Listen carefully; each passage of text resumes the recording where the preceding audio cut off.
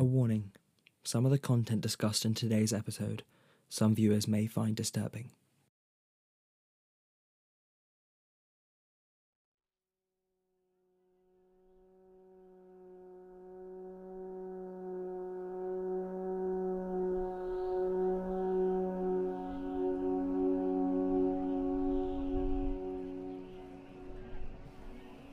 March the 12th, 2006, the height of the Iraq War. In the dry heat of the desert. 4 US soldiers are enjoying their day off, still keeping an eye on their duties, manning the checkpoint in the small village of Al-Mahmoudia, south of Baghdad. The 4 men had secretly smuggled in some alcohol, some whiskey to mix with their energy drinks. They're laughing and chatting as they share jokes and play cards. Stephen Green, one of the 4 men, a born and bred Texan, after a while stands up and stretches. Wiping the sand from his eyes, he picks up a rod of iron, a makeshift golf club, and a couple of golf balls. He's practicing his swing. He swings back and forth, listening to the rod as it cuts through the air. But he's not looking at his makeshift club or at his golf ball.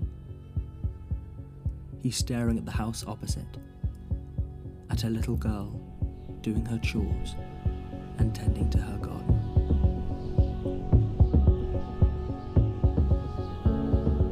"14-year-old Abir Qasim Hamza Al-Janabi is the eldest daughter of her tight-knit family. They all live together in their 1-bedroom house. She dreams, though, of a better life for herself outside of her little village. She dreams that she and her 6-year-old sister might one day go to university. A far-off prospect, of course, for Abir's little sister, who, at the moment, is too busy worrying about where's the best place to hide when playing hide-and-seek with her mother. But Stephen Green had other plans. Fueled by his hatred for Iraqis, he turns around, sits down, and slumps lazily into his chair, still staring at little Abir. He makes plans with his 3 friends to blow off some steam, to beat up some Iraqi locals, nothing out of the ordinary apparently. But this time, his plans are different. He points across the road at little Abir and says to his friends that it's been too long. He plans to rape her.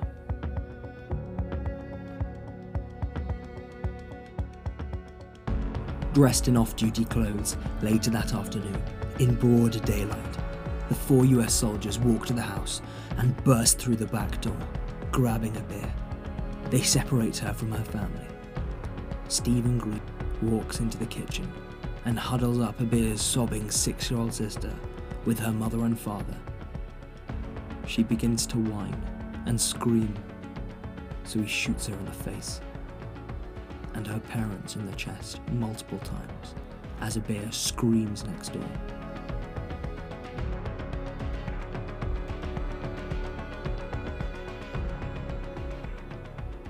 He eventually staggers next door to see his friends pinning down the girl.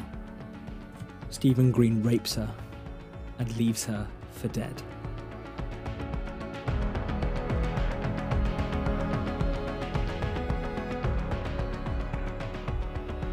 Panicked that this war crime would be traced back to him, the 4 men hurriedly run back to their checkpoint and grab some gasoline and pour it on Abir's body and the whole house, burning it to the ground.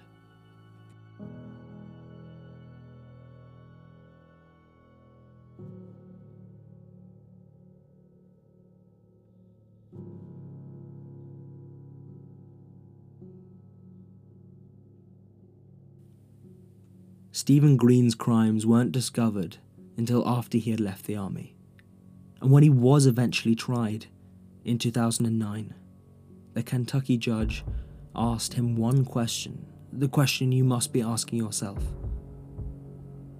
How? How on earth could anybody do that to 4 fellow human beings? To which Stephen responded,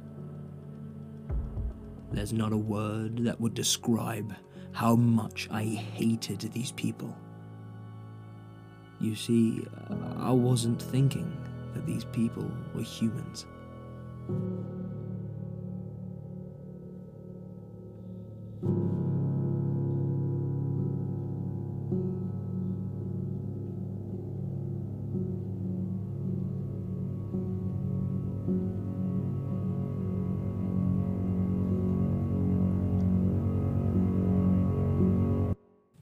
This episode is in dedication to Abir and her family. May she rest in peace.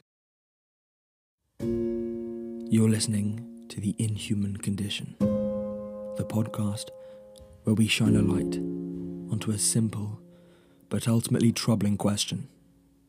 Why do ordinary people, you and I, do evil and wicked things?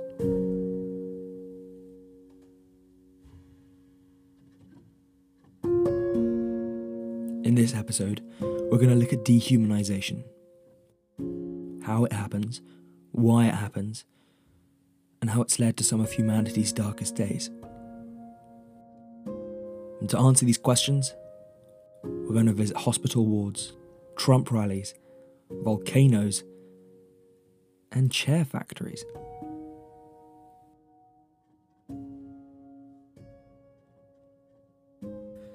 But before we return to Stephen Green and the story of that atrocity, we're going to look at dehumanization more generally and what it really means.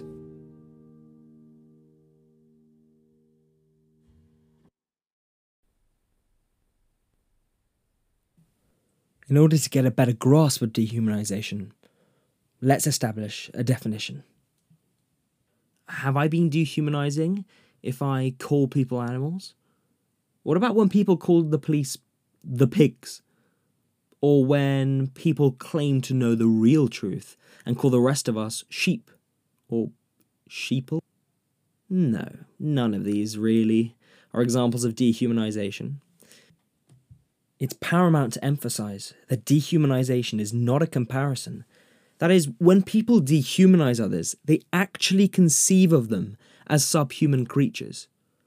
And yes, while there are some that will call the gullible sheep and police pigs, you wouldn't treat them as such. You wouldn't feed the police pig feed. If this were a real example of dehumanization, you may as well see those individuals as, though outwardly human-looking, inwardly subhuman, inwardly animal. Literally, a pig in human clothing. But no, we're using a comparison. The Nazis, on the other hand, as perhaps the most famous example, well, when they called the Jews the Untermenschen, which, by the way, translates to the under people, well, they weren't being metaphorical, they were being literal.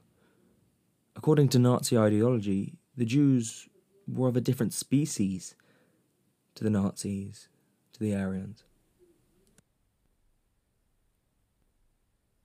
And so we return to Iraq and to Stephen Green, asking that question which he was asked in court. How on earth could you do that? Yes, well, that's the question, isn't it? And the reason we ask that question is because we all know, despite what we see in the movies, that it's very difficult psychologically to kill another human being up close and in cold blood, or to inflict atrocities on them.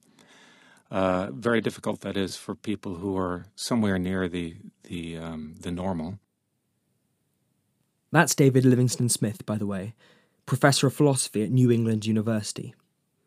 If you had to choose one, and if there is such a thing, he's the world expert in dehumanization with loads of books on the topic. I'd recommend them if you're interested. And one of his theories relates to the world and how we see it, and how we see our place in it. Here he is again. here. From time immemorial, human beings have conceived of the universe as a hierarchy of value, with God at the top and inert matter at the bottom, and everything else arranged in between in what was called the scala naturae, the ladder of nature, or the great chain of being. And this gives us a measure of greater or lesser. Now, this model of the universe doesn't make scientific sense. Post-Darwin, we know nature isn't a hierarchy. Nature is a ramifying bush. Nonetheless, for some reason, we continue to conceive of the universe in that fashion, and we relegate non-human creatures to a lower position on the great chain of being than ourselves. So apparently, we relegate animals as lower on the chain of existence than ourselves. Well, seems obvious to me, but let's set out to see whether we agree with that. Let's try and set out to test ourselves whether we believe that this theory is true. Now, I want you to imagine that one day you wake up and you find yourself in the grasp of an evil, masochistic supervillain. In front of you, hanging over the precipice, looking down into the gorge where you find a pool of lava, are two baskets. Each basket has a different animal sitting inside it. And he tells you that he's going to show you two creatures, and you have to choose which basket will contain the animal that lives and which will be plunged into the burning magma. Okay. In the first instance, you see in your basket on your left-hand side a little puppy sitting in its basket, squirming, looking at you with its huge puppy dog eyes. And in the right, you are told that there is an ant crawling around. Not that you can see it at all, of course. Now, which would you save? Not satisfied, the supervillain swaps out the dog and the ant for, on the left, a little fish swimming about in its fish tank, and a petrified sheep bleating wildly with its scrambling legs. Which would you save? And finally, the supervillain lives up to his name, and he presents you with your third and most diabolical choice. On the left, you see a little human boy, panicking and screaming for his mother.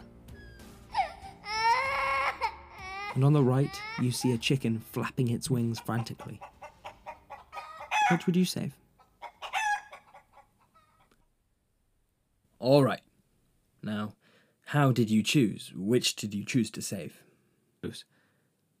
Now, I assume that between the puppy and the ant, you saved the puppy.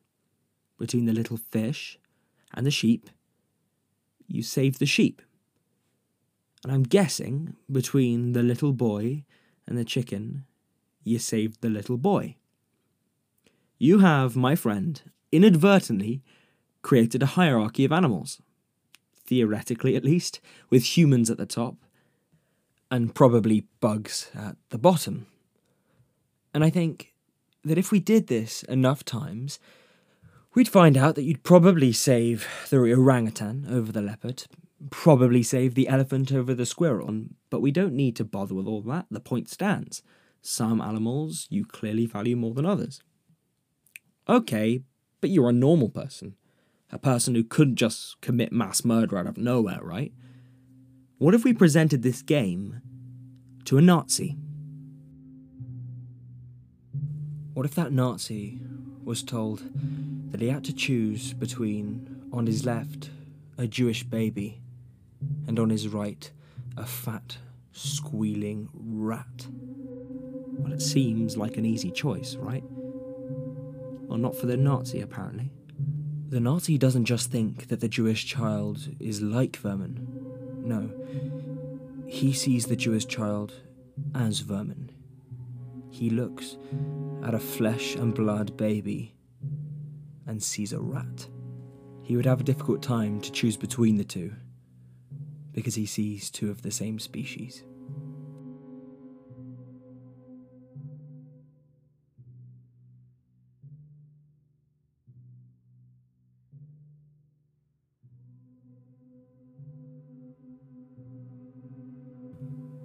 How do you end up in this situation where you look at a baby and see a different species?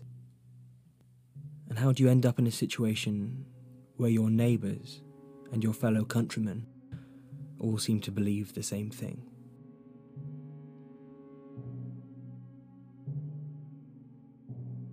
Well, as I'm sure you'll realise, it doesn't just happen overnight. What you have to realise is that the majority of the perpetrators of genocide are psychologically normal.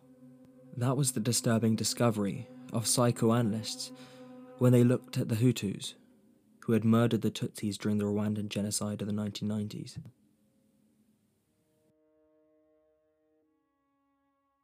And of course, the same is true more generally. Perpetrators of genocide and mass killing can't really be identified a priori as having the personalities of killers. Most of them, of course not all, but most, aren't mentally impaired. Nor have they been identified as sadists, nor are they victims of an abusive background. Most seem to defy easy demographic categorization. Among them, we find educated and well-to-do people, as well as simple and impoverished people. We find religious folk, as well as the agnostics and atheists. We find people who are loving parents, as well as people who have difficulty initiating and sustaining satisfying personal relationships. We find young people, we find old people, we find people who aren't really actively involved in the political, religious or social groups responsible for institutionalizing the process of destruction, as well as those who are. In short, we find ordinary people. People who went to school, people who fought with siblings, celebrated birthdays, listened to music, played with friends. The majority of the perpetrators, the people who have demonized and dehumanized a certain group, are not distinguished by background, personality, or even previous political engagement. As James Waller says in his essay on the nature of extraordinary evil, we need no longer ask who these people are. We know who they are. They are you. And they are me.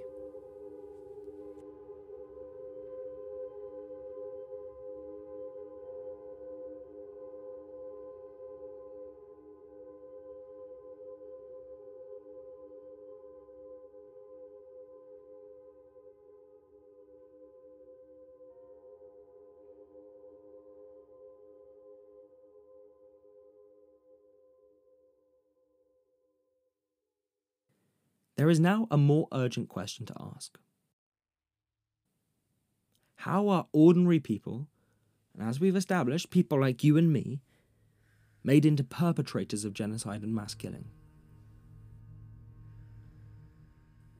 Well, it happens, it seems, in 5 steps. And what's disturbing is that the first of these you can see in the 21st century. In fact, you don't even have to leave British shores.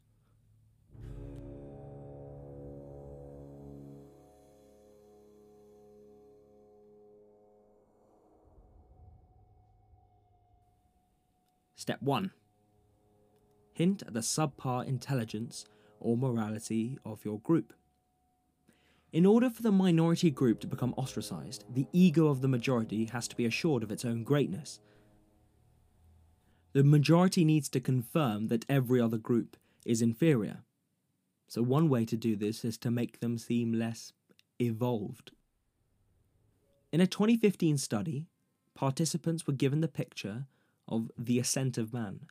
That's the picture, by the way, that shows a slow progression from ape to human over the course of 5 pictures. They were instructed to show, using a slider, how evolved each group was. Whilst it would seem common knowledge, obvious that every individual on Earth is represented by the fully evolved man the furthest on the right, many of the Americans who participated in the survey placed Arabs and Muslims multiple points lower than themselves.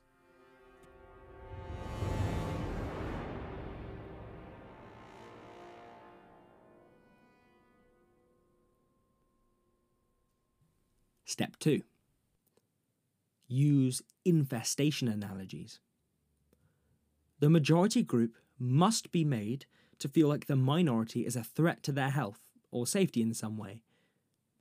A prime example of this, and I know it's a cliche, but obviously cliches are cliches for a reason, is a Donald Trump tweet from 2018. And seeing as it's a tweet, there's obviously no audio, so you'll have to excuse my poor impression. The Democrats don't care about crime. They want illegal immigrants to pour into and infest our country. See? Told you it was bad.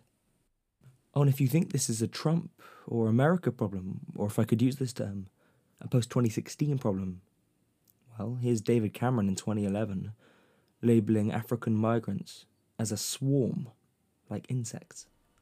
Very testing, I accept that, because you've got a swarm of people coming across the Mediterranean, seeking a better life, wanting to come to Britain, because Britain has got jobs, it's got a grow.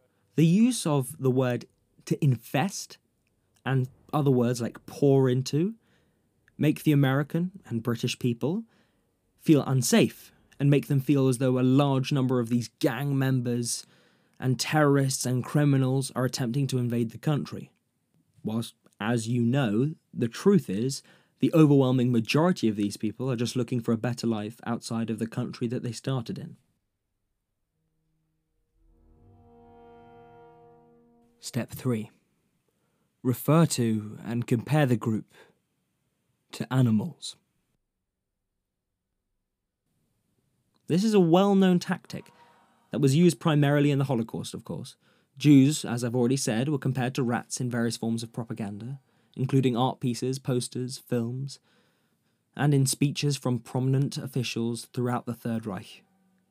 This again makes the majority group feel like the minority is subhuman and inferior, allowing them to become more disposable.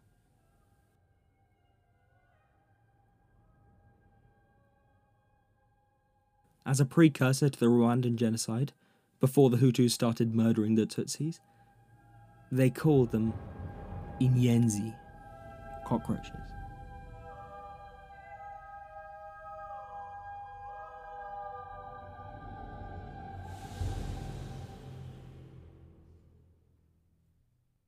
Step 4. Make threats of violence. This is where the dehumanization turns from a prejudicial issue into a precursor for actual violence and danger. When a group is encouraged by the leader or by fellow group members to become violent with a dehumanized group, they will often follow along blindly because they've been primed with the idea that these individuals are not human. There seems to be little regard for morality and consequence. This type of incitement is, and again, I'm so sorry that this seems so cliche, but it's seen through another Trump quote while discussing the gang MS-13, a gang that operates in Mexico. Trump says here, "But would like to get them out a lot faster. And when you see these towns, and when you see these thugs being thrown into the back of a paddy wagon, you just see them thrown in, rough. I said, please don't be too nice. Like when you guys put somebody in the car and you're protecting their head, you know, the way you put their hand over." This quote, directed, by the way, at a crowd of law enforcement and police officers in the US, shows that violence against these individuals is totally okay. In fact, it's being endorsed by the former president. The 5th step, our final step, is the most dramatic and the most unforgivable. Removal of the group from society by violent means. This step is carried out in various ways: the deportation of citizens, the development of ghettos, concentration camps, or in the most sinister cases, by mass execution.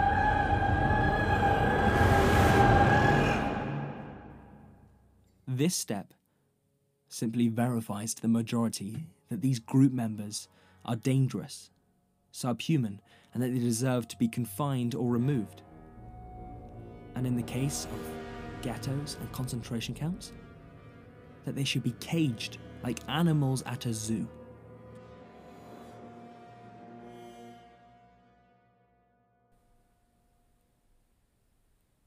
So we now know how you dehumanize, what steps you'd take.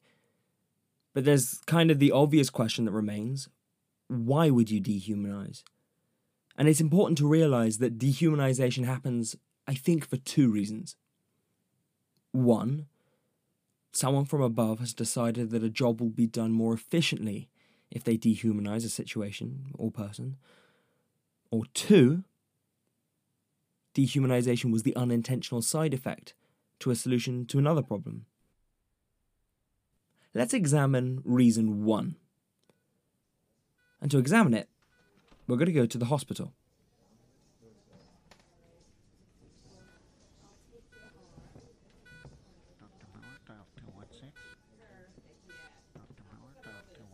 A surgeon is going into the operating theatre to perform a difficult surgery. There's been a terrible plane crash, and the patient is on life support with a severely damaged trachea. The surgeon takes out her tools and decides that she's going to need to perform a delicate operation. But she's afraid and stressed that if she makes a mistake, one wrong slip, and some child may never see their mother again. No, cut. At that moment in time, the surgeon doesn't really see a mother on the operating table in front of her. She sees, as I suppose she should do to do the best job she possibly can, a flesh and blood machine that needs fixing. She tries as best as she can not to allow her all too human concerns and inhibitions to get in the way and distract.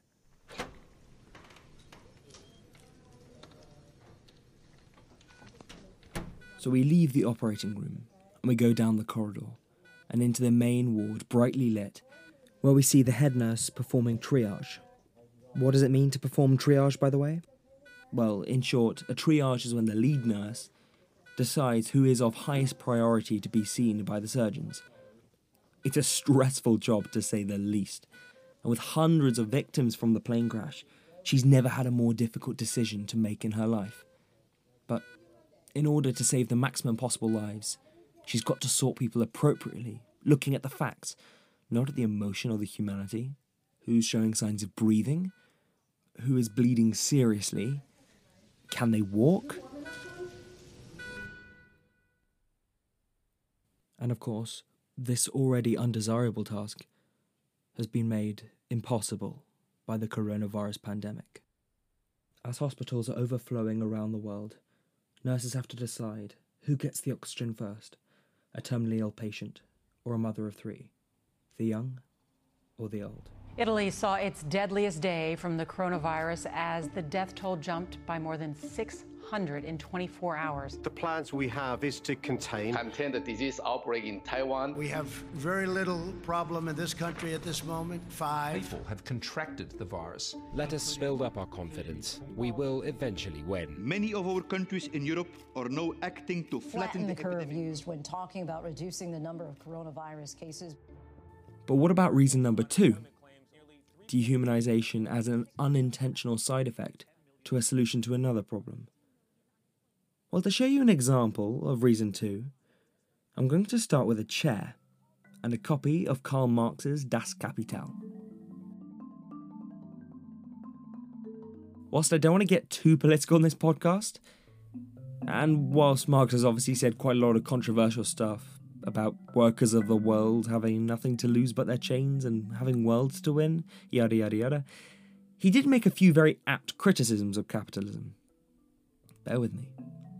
I'm not going to talk about all of them, just one. One about a chair.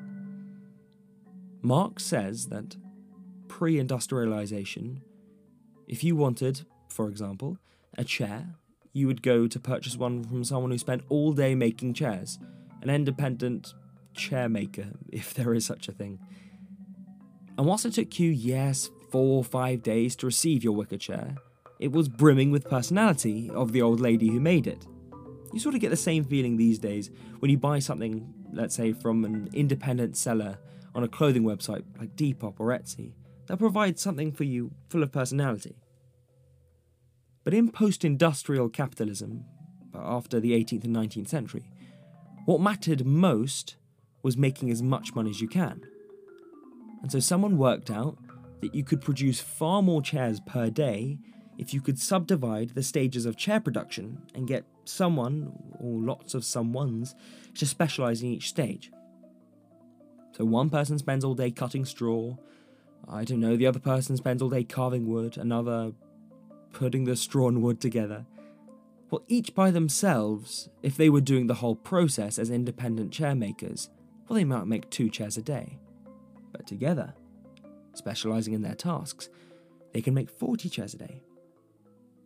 Sounds good, right? Well, what was Marx's criticism of the whole thing?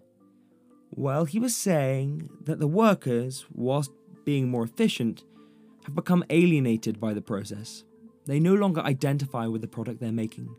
They don't see themselves in the chair. Chair production has had the humanity taken out of it as a byproduct of making chair production more efficient. So that's an example of dehumanization as an unintentional side effect to a solution to another problem.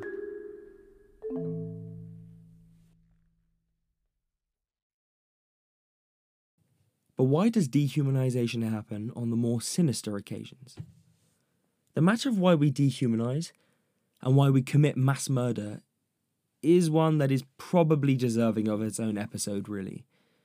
Because the question can get very complicated depending on who we're talking about. It's easier to understand why soldiers dehumanize their victims. Well, they do so because they've probably been fed propaganda and lies. But if we go one step up, what about the generals? The generals who are constantly dehumanizing the enemy? Well, they're dehumanizing so that the soldiers, who they're in charge of, will be more remorseless and achieve better results in the context of a military sphere. But you see the problem, right? We continue following up the chain of command until we hit someone, eventually, who started the whole process, who decided to make that certain group less than human. Now, why did they want to dehumanize that group? Well, if we were to take the example of the Nazis, and I guess more specifically Adolf Hitler, appropriate it seems on this day of all days, as an example, we ask ourselves, where did Hitler's anti-Jewish sentiment come from? Well, there's been so much historical debate on the matter. I mean, some historians allude to the consistent presence of the anti-Jewishness in German politics since the nation's inception in 1870. But then there are others who point to Hitler's own life and say that it came from within him. Then there are others who say that Hitler and the Nazis just needed someone to blame, a scapegoat, to unite everyone else. Well, I have to say, if you're in the camp of those last people that believe that the Nazis didn't really hate the Jews, they were just finding someone to blame and finding a particularly twisted way of unifying people through the creation of a common enemy, I present you this most disturbing bit of information. In 1945, when the Third Reich was collapsing on all sides, the Nazis defeated really in the East, the Allies pressing from the West, the Germans invested more soldiers, effort and money into the death camps. Instead of withdrawing resources from the camps to fight and defend Germany, the motherland, they doubled down on the death camps. That means that the Nazi administration saw the extermination of the Jews as a higher priority than the preservation of their own nation. They saw the caging up of gypsies, homosexuals, socialists, communists, Catholics, disabled people, and Jews as their number one priority.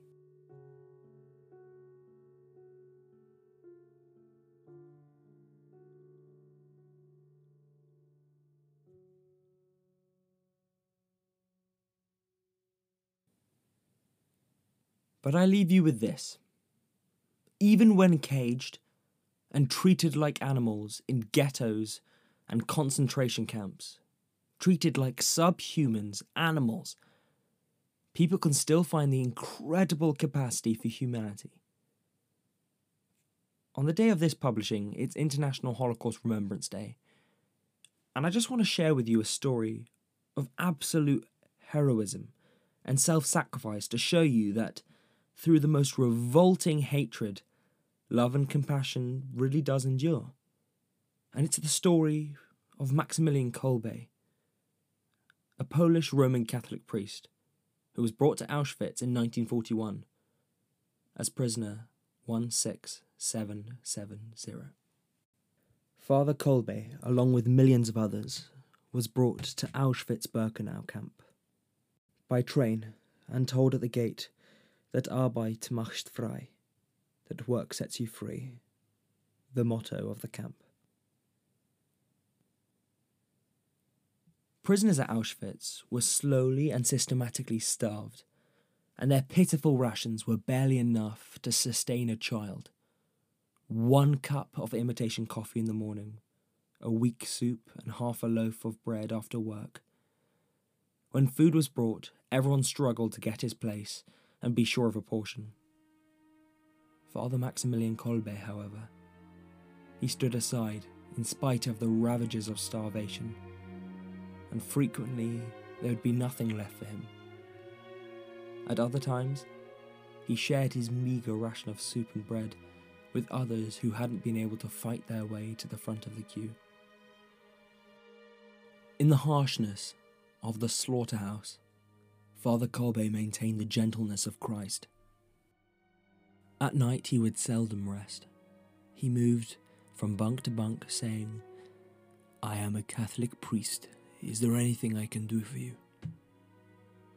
A prisoner later recalled how he and several others often crawled across the floor at night to be near the bed of Father Kolbe, to make their confessions and ask for consolation. Father Kolbe pleaded with his fellow prisoners to forgive their persecutors and to overcome evil with good. When Father Kolbe was beaten by the guards, he never cried out. Instead, he would pray for his tormentors. In order to discourage escapes, Auschwitz camp had a rule that if 1 man escaped, 10 would be killed in retaliation. And in July of 1941, a man from Father Kolbe's bunker had escaped. "The fugitive has not been found," the commander, Karl Fritsch, screamed. "You will all pay for this. 10 of you will be locked in the starvation bunker without food or water until you rot and die." The prisoners trembled in terror. A few days in the bunker, without food or water, and a man's intestines dried up, and his brain turned to fire. The 10 were selected, and one of the men screamed and cried, "My poor wife!" He sobbed, "My poor children! What will they do?" When he uttered this cry of dismay, Maximilian silently stepped forward, took off his cap, and stood before the commander and said, "I am a Catholic priest. Let me take his place. I am old, and he has a wife and children."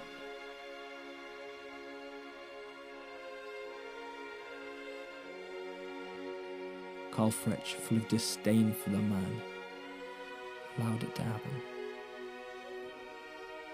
And so Father Kolbe, along with 9 others, was thrown down the stairs of Building 13 in Block B, and simply left there to rot and starve. Some drank their own urine, others licked moisture on the walls. But Maximilian Kolbe encouraged the others with prayers, psalms and meditations on the Passion of Christ. He looked up to heaven, and finally, after 5 days, the last man left. The Nazi officials had Maximilian executed by lethal injection.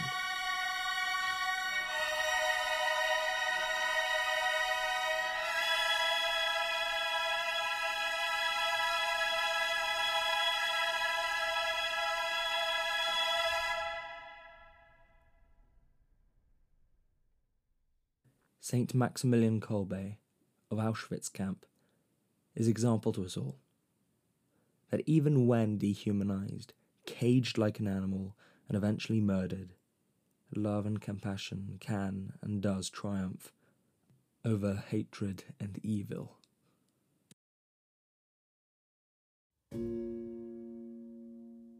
This episode of Our Inhuman Condition was edited, recorded, and written by me, Arthur Lunagold. And a special thanks for music provided by Lux, Max Richter, the Berlin Philharmonic, the London Symphony Orchestra, Morton Feldman, and Alafour Arnold. With special thanks to David Livingston on NPR News, BBC, ABC, CNN, and Vox News. Thank you for listening.